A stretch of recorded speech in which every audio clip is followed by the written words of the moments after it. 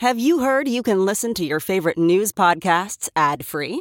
Good news! With Amazon Music, you have access to the largest catalog of ad-free top podcasts included with your Prime membership. To start listening, download the Amazon Music app for free or go to amazon.com/ad-free news podcasts. That's amazon.com/ad-free news podcasts to catch up on the latest episodes without the ads. Today, we're going to talk about what caused the baby formula shortage in the U.S., how Republicans blamed it on Biden, and how they're blocking efforts to actually solve it. And I interview Fox LA's Alex Michelson about California's upcoming races, some of the most dangerous winners of Republican primaries, and whether he thinks California Governor Gavin Newsom will eventually throw his hat in the ring for president. I'm Brian Tyler Cohen, and you're listening to No Lie.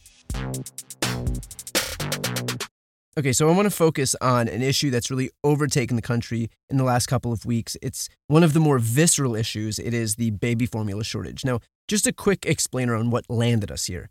In February, Abbott Nutrition, which is the largest infant formula manufacturer in the U.S., saw one of its largest production facilities out in Sturgis, Michigan, shut down after bacterial contamination was linked to 4 infants getting sick and 2 infants dying. As a result of losing one of Abbott's largest facilities, there was obviously a shortage in infant formula. That's just basic supply and demand, right? When you take away one major supplier, you're left with an inevitable shortage. Couple that with the fact that the U.S. produces 98% of the infant formula that's consumed here in the U.S., meaning this isn't a market where foreign producers can fill in gaps in the supply. And remember that Trump's USMCA deal that replaced NAFTA actually sought to reduce baby formula production in Canada by preventing it from being exported into the U.S. Cut to 4 years later, and this is what America First looks like when the entire baby formula market is owned by just a couple of companies here in the U.S. without the ability to import formula to fill in any supply gaps. And we can get into why our antitrust regulations in this country are a complete failure, but that's another episode entirely. Anyway, you will be shocked to hear that Republicans have used this opportunity to attack who else but Joe Biden, even though the White House had zero impact on this. And the only impact that the federal government did have was that the FDA shut down the Sturgis plant because they'd actually cut a ton of corners and ignored a bunch of warning signs, and their formula was killing babies. So I know that Republicans love to vilify government bureaucracy, but that government bureaucracy saved God knows how many lives by intervening. So Republicans are using every waking minute to slam the left because babies are hungry, and so why not exploit that really visceral crisis for partisan gain? And so every day this is Joe Biden's America, this never happened when Trump was in office, Biden doesn't care about babies, and on and on. The attacks are bullshit, but that still doesn't mean we don't move to fix them, right? So House Democrats introduced legislation. They introduced the Infant Formula Supplemental Appropriations Act that provided $28 million in emergency funding to the FDA. And some people are complaining about this, that this isn't money for formula, it's for government bureaucrats.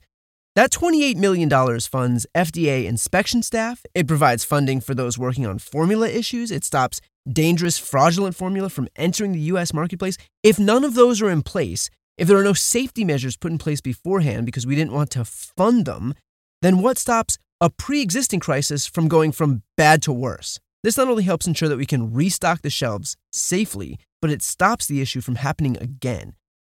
And yet, when the bill came up for a vote, it passed 231 to 192, with every single no vote coming from Republicans. Consider, too, the Access to Baby Formula Act that ensured that low-income families could continue to buy formula with WIC benefits, women, infant, and children benefits. That passed 414 to 9, with all of those no votes being Republicans. And, of course, you can already guess which Republicans, from Matt Gaetz to Marjorie Taylor Greene. In other words, you've got this party that's taken every opportunity to complain about a problem and pin that blame on Joe Biden for an issue that he quite literally had nothing to do with. And yet when Democrats actually offered a solution, you've got a parade of Republicans falling over themselves to vote against it. And the reason here is obvious. It's because problems like this one, which they falsely claim is a governing failure by Democrats, help them politically. Republicans don't want the baby formula shortage to be fixed any more than they want gas prices to go down or immigration to stop. They want these problems to subsist because they are useful as talking points, which is why Republicans quite literally never have a single solution for any of these problems. They'll hold press conferences until they're blue in the face, but there's no legislation, no bills, no ideas, no fixes. They would rather Americans continue to get hurt because that helps them politically. And if you think both parties do it, consider this. When Trump was president, every single Democrat voted for the $2 trillion CARES Act, the initial COVID relief package, even though doing so would invariably help Donald Trump. But when Biden took office, and all we gotten after almost a year of this pandemic was one relief package, and the Democrats introduced the American Rescue Plan, 0 Republicans voted for that, because hurting Biden was more important than helping Americans. So when these Republicans stand at their podiums and go off about how criminal it is that there's a baby formula shortage in the U.S., it is proof that they understand the seriousness of this issue. They understand that it's life and death, which makes it all the worse when they turn around and vote against the solutions, because they are admitting that they want an issue that's serious and scary not to get fixed. And that's about as damning an indictment as you'll ever find. Next up, I'm joined by Alex Michelson. Hey, it's Kaylee Cuoco for Priceline. Ready to go to your happy place for a happy price? Well, why didn't you say so? Just download the Priceline app right now and save up to 60% on hotels. So whether it's Cousin Kevin's Kazoo Concert in Kansas City, go Kevin, or Becky's Bachelorette Bash in Bermuda, you never have to miss a trip ever again. So download the Priceline app today. Your savings are waiting. Go to your happy place for a happy price. Go to your happy price, Priceline. All right, now we've got the host of Fox LA's The Issue Is and The Issue Is podcast, Alex Michelson. Alex, thank you for coming back on. Brian, always great to be with you.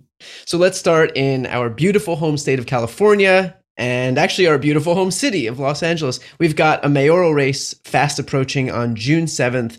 It's looking like a battle between progressive candidate Karen Bass and former Republican turned Democrat Rick Caruso. So what's the state of that race right now? You would say moderate candidate, Rick Caruso. Yeah. Well, first up, I think people should think about elections in California and so many other parts of the country differently. I think the right way to say it is the last day to vote is June 7th, because ballots went out to every single registered voter in LA County and in the entire state of California in the beginning of May. So a lot of people have already voted in this race, and some people may have their ballot, looking at it right now as they listen to this podcast. And so it's kind of a rolling election. In terms of the state of this race, there were several candidates in this race, but it really seemed to be coming down to these two. Karen Bass, somebody well known across the country. For a minute, she was considered to be Joe Biden's VP candidate. She was the chair of the Congressional Black Caucus during the George Floyd incident. She was the author of the George Floyd Justice in Policing bill, somebody who was the Speaker of California's Assembly when Arnold Schwarzenegger was governor, and the first woman to ever do that. She was a community organizer, a nurse practitioner who worked in emergency rooms. And after the LA riots, she founded the Community Coalition, which is still in place and is something that really has helped at the time with the crack epidemic and helped for years and years in helping to educate young people in the Black community. That's Karen Bass. On the other hand, you've got Rick Caruso, somebody who is well known for anybody who's ever traveled to Southern California. You may not know his name, but you probably know his properties. There's a chance you've been to the Grove, which is a big shopping mall in LA that is visited by as many people as Disneyland every year. That's how many people go to the Grove, and the Americana and the Palisades Village, all these different spots, which people, whenever you come to LA, you probably stop by one of these spots. He's got billions of dollars. And he had some experience in LA politics in the past. He was the president of the police commission. He also worked on DWP and the Coliseum Commission. But he's trying to run this thing as an outsider, as somebody who's not a part of the political establishment. And the big issues that he's touching on in this city, which are big issues also around the country, are crime, which is a huge issue across the country. And the big issue here in LA and in California is homelessness. It's issue number one. The LA Times put out a poll that showed more than 90% of people saw homelessness as issue number one.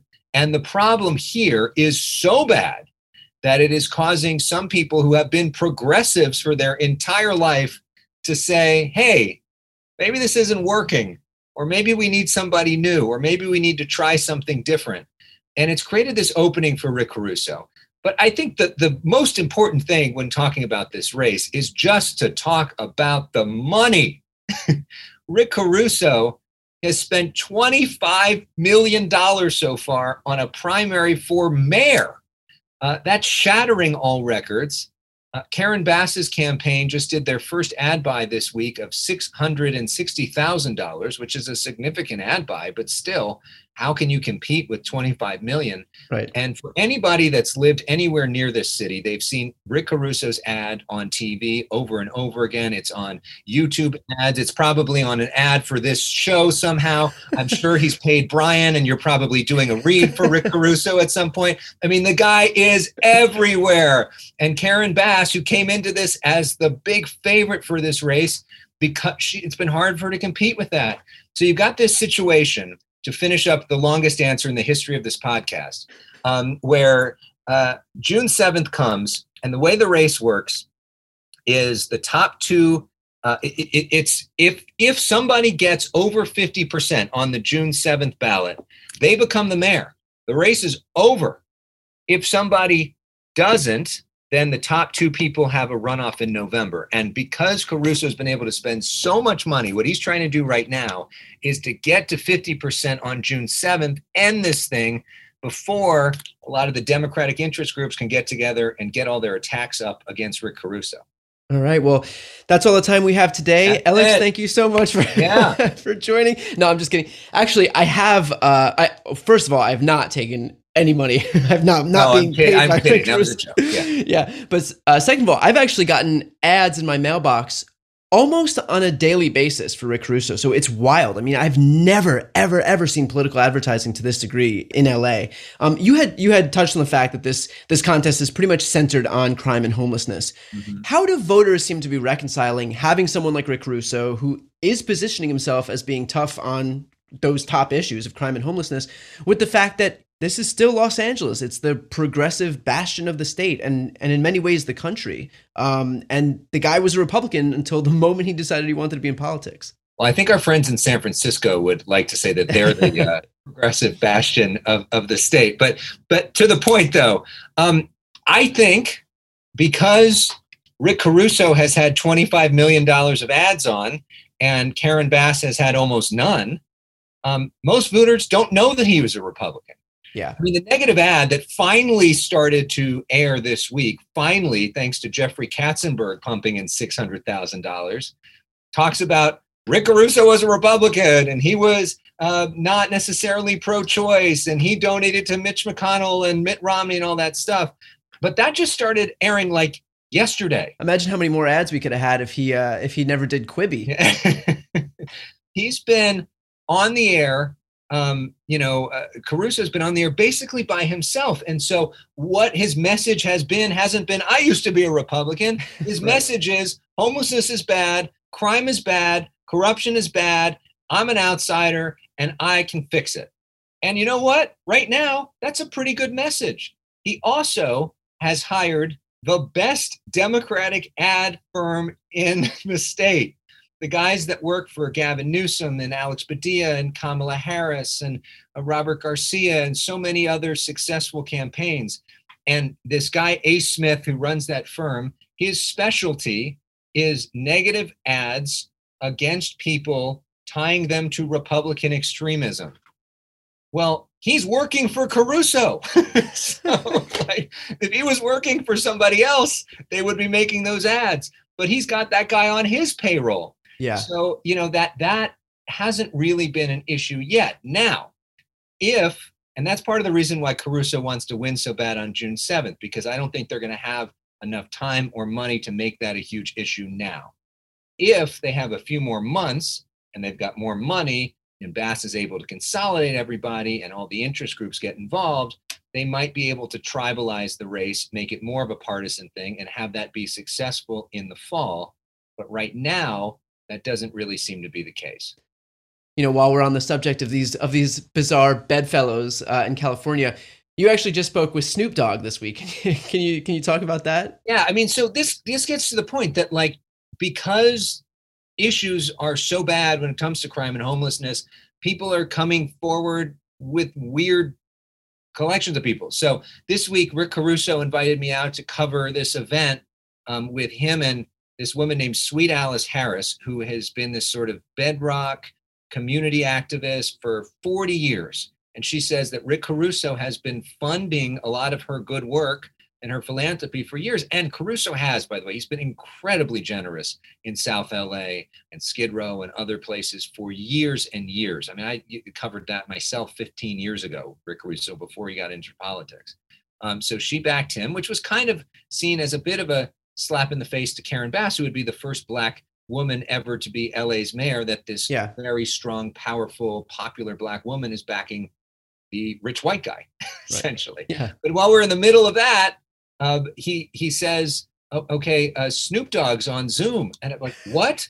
And then we go over there and I say, hi, and he's talking about how great Sweet Alice is. And I'm like, is he endorsing Caruso? So I said, what the hell? When am I ever going to get the opportunity to be on Zoom with Snoop Dogg? I'm going to step up and say something. So I said, hi, Snoop. I'm Alex from Fox 11. He's like, what up, Alex? It's like, this is so weird. But then he said, yes, I'm endorsing Caruso. He said, he's the real deal. He's been with her for all these years. You got to be there in the community. So, Caruso is not Donald Trump, even though some people might want to make him out to be. That being said, also, Karen Bass has been so involved in the community for so many decades as well. It'll be really interesting to see what happens in the months ahead. A lot of this also has ties to the LA DA race. There's a recall effort against George Gascon, the LA DA, right now. Can you give a rundown on why that is? Yeah, and that's become a big national issue as well. Tucker Carlson made a whole documentary about it, which I'm sure many of your listeners also subscribe to Fox Nation. That's right. A lot of cross-section, and it was the most streamed documentary in the history of Fox Nation.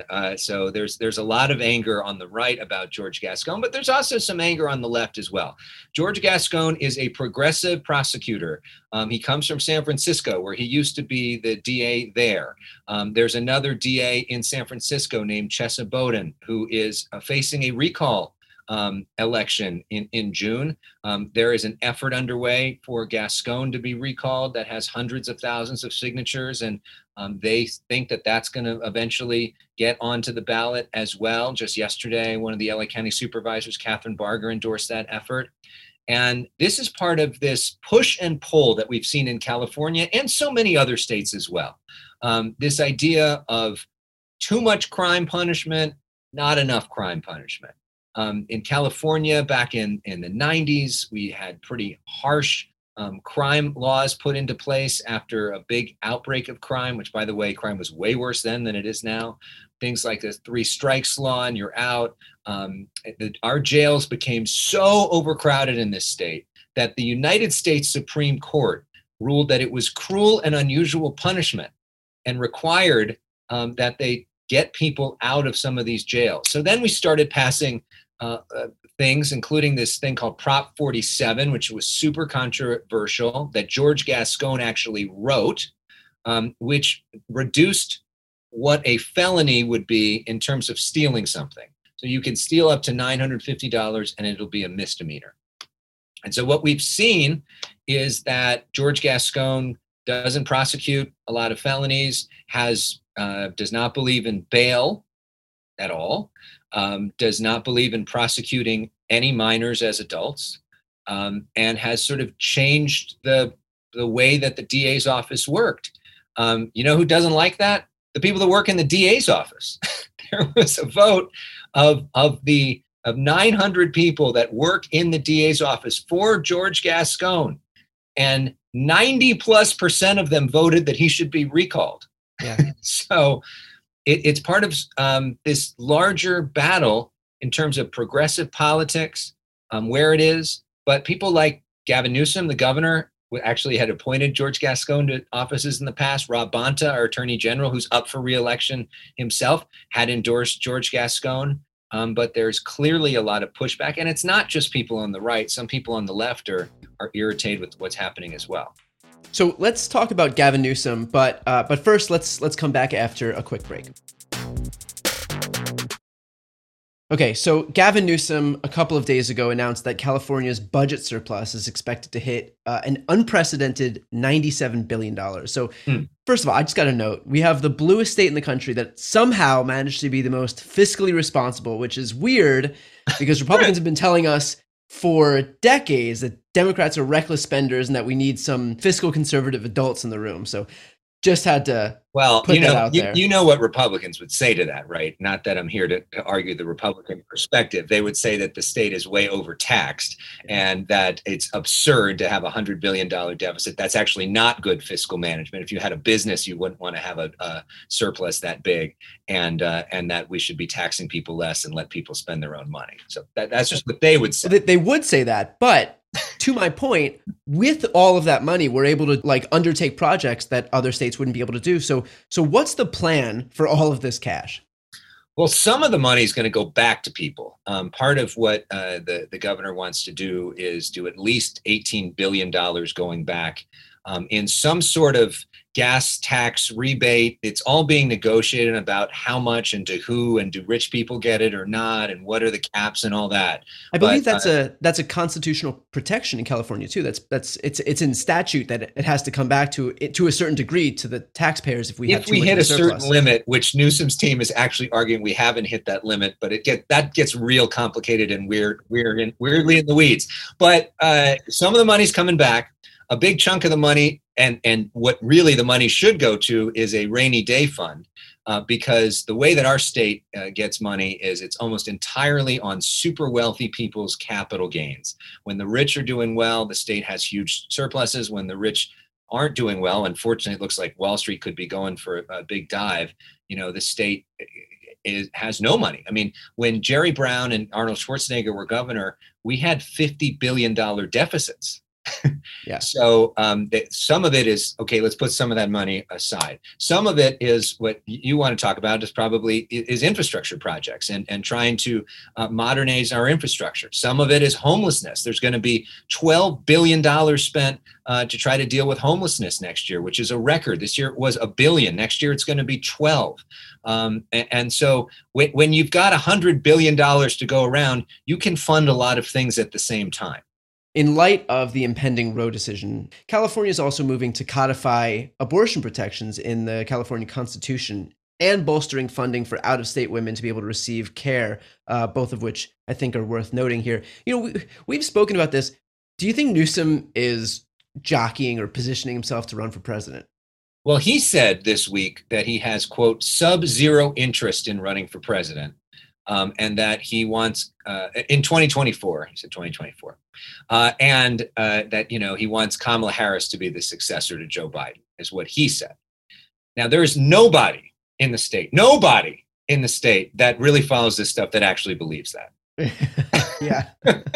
The guy clearly, like every politician, wants to be president. I mean, Brian Tyler Cohen wants to be president. At least part of him does. I mean, when you got to that, you were there in the White House in the Oval House. Is there not part of you that was like, nah, this could be okay, right? I mean, part of you, even if you didn't have to run for it, if you just appointed it, there's part of you that would want to be that. Look, right? The White House is cool, but I wear gym shorts every day, and that's cool too. So it'd be a tough decision. Okay, we know that's a yes, just like Gavin Newsom's answer, that was BS. So yes, Gavin Newsom, or at least has thought about it. And how do you get to be a job like California governor where you haven't thought about it? At least that's my interpretation. But yes, I mean, I saw I was with Gavin Newsom during his press conference about Roe at a Planned Parenthood in Los Angeles. We were actually going to maybe do an interview that day, and instead he did this press conference. And I've never seen him more passionate and fired up than he was that day. I think he does genuinely, passionately believe that this is a fundamental rights issue, and he's outraged by this and sees this as a stepping stone to getting rid of privacy rights, which could undo a lot of other rights. He talked about, same-sex marriage, which is obviously something he's been a big proponent of since 2004. He thinks that this could potentially lead open to that being challenged again. He even talked about interracial marriage, on that day. And he said in a tweet that day that this Roe issue is the definitive issue of the 2022 election, which I pushed back and said, not inflation or homelessness or anything else? And he said, for him, this is a fundamental issue. And without this, you don't have all the rest of that. Yeah. So I think in his bones, he really does believe it. But there's also no doubt that he thinks that this is a big political winner for him. And clearly, issues like homelessness and inflation and all the rest of that is more complicated for the Democratic Party right now. But the polls on this, especially on a state like California, there is no doubt where the people are on this, and they are on the same page as where the governor is at. Yeah. Well, while we're on the topic of candidates, looking at some of the candidates who've won their primaries thus far across the country, you see a guy like Doug Mastriano in Pennsylvania running for governor, for example, who was literally at the Capitol on January 6th. He was subpoenaed by the January 6th committee. This guy's come out and said he could decertify every voting machine in Pennsylvania. It's basically a certainty that if a Democrat won in Pennsylvania in the presidential contest and Doug Mastriano was governor, those electoral votes under no circumstances would be granted to that Democrat. Is this just an outright acknowledgement that Republicans are rejecting liberal democracy? I mean, to nominate, like, I know, like, the questions like that can come across as like hysterical, but when you have a guy whose entire platform is rejecting illiberal democracy, and he's chosen in a bellwether state, no less, like in Pennsylvania, as the gubernatorial nominee for the Republican Party, is that not what the message is? I think different people will interpret the message in different ways. I think that the big question going forward is, there's a difference between a primary election and a general election. And, have the Republicans just nominated somebody who's unelectable in a general election and actually given the Democrats a chance to win a race that they might not have won in a year that's not particularly favorable to Democrats. And if the people of Pennsylvania come out in the fall and reject that candidate and instead choose a different path, I think they'll be sending a message to the rest of the country that maybe that sort of thing is not the way to go. If you had to boil down what you do think the most effective message would be heading into November for both parties, what do you think it would be? Actually, I mean, I think I know what it would be for the Republican Party, but yeah, for both parties, what do you think the most effective? It would be for the Republican? I mean, I think look at the economic situation, right? Like, we have high gas prices and high inflation right now. I think as Democrats, you can push back and say every country in the world is dealing with inflation right now. There was just an article the other day that I read where conservatives in Canada were blaming Trudeau for all of the high prices, which I thought was ironic because I had been told on a relentless loop that it was Joe Biden's fault. So it's interesting to see every leader in charge is taking the blame for a global issue of inflation as we come out of this pandemic. Well, if I was in charge, I would try to find a way, and I don't know if it's possible, but to actually work with Joe Manchin and Kristen Sinema and say to them, okay, guys, what do you want? What do you want? Let's do, the biggest issues are inflation and cutting costs for the American people. And how can we do this? And I would pass something. To go the entire year or the past 2 years and pass nothing because you can't get your own people to vote for it does not send a great message to the people of the country. So I would do something, because as the Democrats, you're in charge and you can pass something, and send a message to the American people that we understand the pain that you're going through. We understand that it's real, and we are going to work to cut costs for you and make life a little bit easier. And not just make it a messaging thing, but actually do something and then run on. But I'm not in charge. Yeah, I mean, that's been a recurring theme. Everybody I've spoken with, even Representative Jayapal, deliver. That's the number one message. They want to see Democrats deliver. And, just with regard to what you said about Sinema, that is, of course, assuming that chaos and watching the world burn isn't her motivation in all of this. Well, and also, we'll see what happens with Roe, and we don't know yet is what were the motivations for leaking this draft copy, and is it possible that the court has moved since that draft copy was put out and all the rest of that. But if a woman's right to choose is taken away in 25 states in this country, that is a political earthquake. And that is an issue worth running on, because that is something that the Republicans, if you notice, almost every one of their statements, and I know you noticed this, after that draft leak came out where, oh my God, the leak, Yeah. how dare they put out this leak? And nobody said, oh, we as a party for the last 50 years have run on every election as this is our big thing. We stopped Merrick Garland from getting a hearing so this could happen. We got Amy Coney Barrett in with like 3 days left so that this could happen. We have had a calculated, political operation funded by some of the wealthiest people in the country with this as the goal for 50 years, and we finally made it happen. But they couldn't do that because they thought the politics of it was bad. So it was like, oh my God, how about that leak?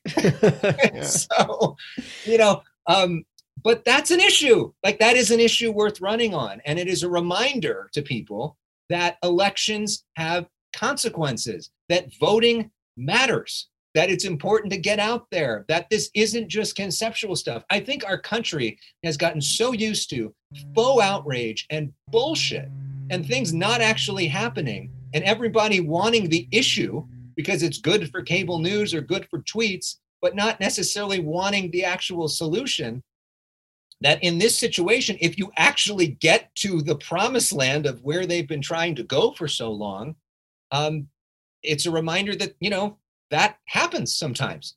Sometimes the dog catches its tail or whatever it is. You know what I mean?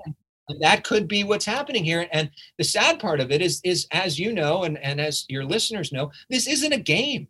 That's going to impact the lives of millions and millions of people. And there are women that, could very well die because of this. We had a very powerful interview a couple weeks ago, and I encourage people to listen to the Issue Is podcast or find this on YouTube with Gloria Allred, talking about her experience before Roe, where she was raped in Mexico at gunpoint, got pregnant, had to have an illegal abortion, almost died in the process, and how that was her motivating factor to get involved in all the activism she has for the last 50 years. But this isn't a game, folks. Couldn't have said it better. Alex, I would also recommend for anyone listening, check out the Issue Is podcast. Alex, thank you for taking the time. I appreciate it. Yeah, thank you. We've got a great interview with the guys behind This Will Not Pass, that New York Times bestseller from the New York Times reporter. And so you can check that out either on my YouTube page, youtube.com/Alex Michelson, or search for The Issue Is wherever you search for podcasts. Brian, you are the man, and we can't wait to see you as president one day.